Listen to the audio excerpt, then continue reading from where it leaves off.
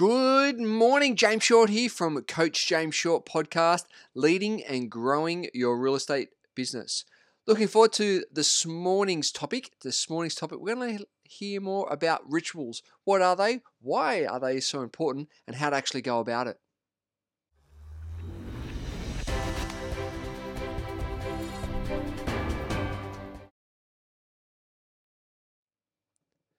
So rituals, let's have a look at rituals. What are rituals? Rituals are daily events to produce specific outcomes.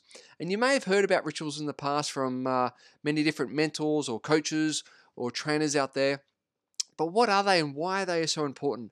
Because the reasons why these are so important is that they're daily events that set you up, that when you do them consistently, they'll help you achieve your specific goals.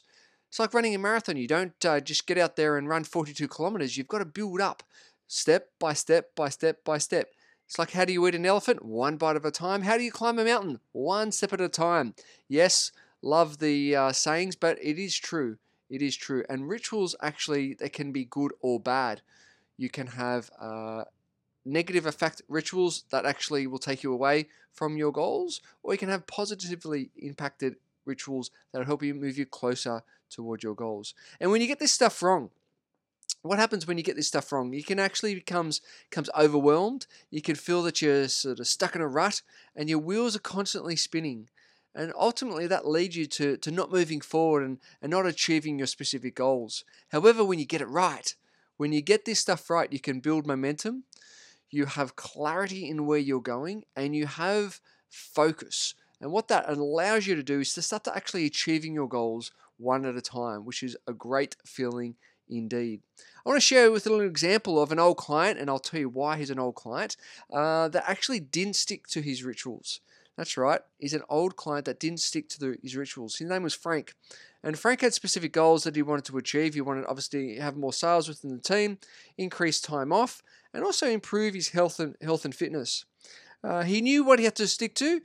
He knew he had specific rituals, like specific call times for him and the team, his ritual of meditating daily, rituals of team meetings, rituals of exercise, and also reading as well was part of his ongoing rituals. But he didn't stick to it. And the reason why was that he kept on coming up with excuses. But it sounded like Kermit the Frog. And what happened was that there was always something else. There was always something else that he didn't have enough time to do, or he had to do something else instead. And so this comes back to discipline.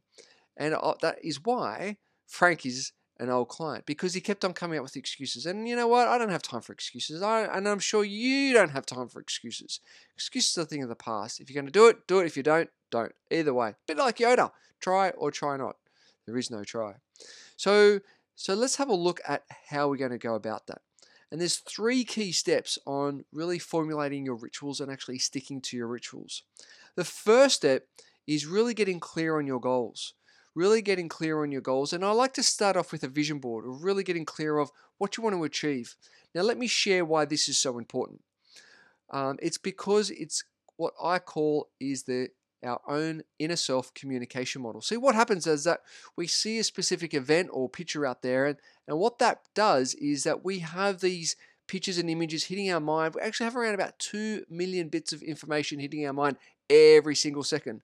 But we can only bring in 196 bits of information.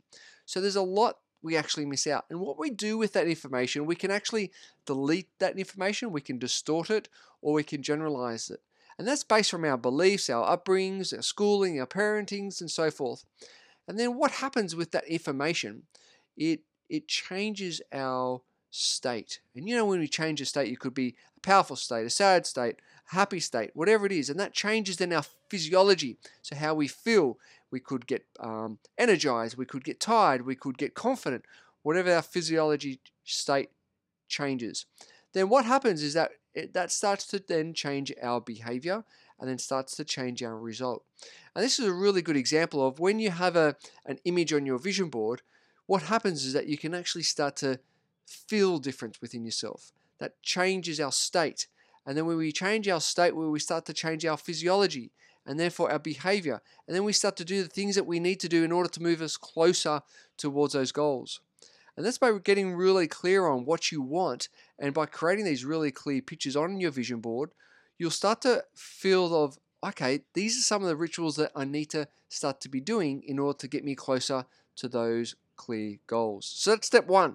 So getting really clear on your goals, and a vision board is a perfect way in order to do that. Number two is to create yourself realistic timeframes around your rituals. And you may have heard about this before, but is creating the ideal week.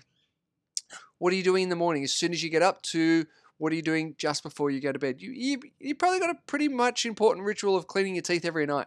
But what else goes with that? Is it reading? Is it meditating? Is it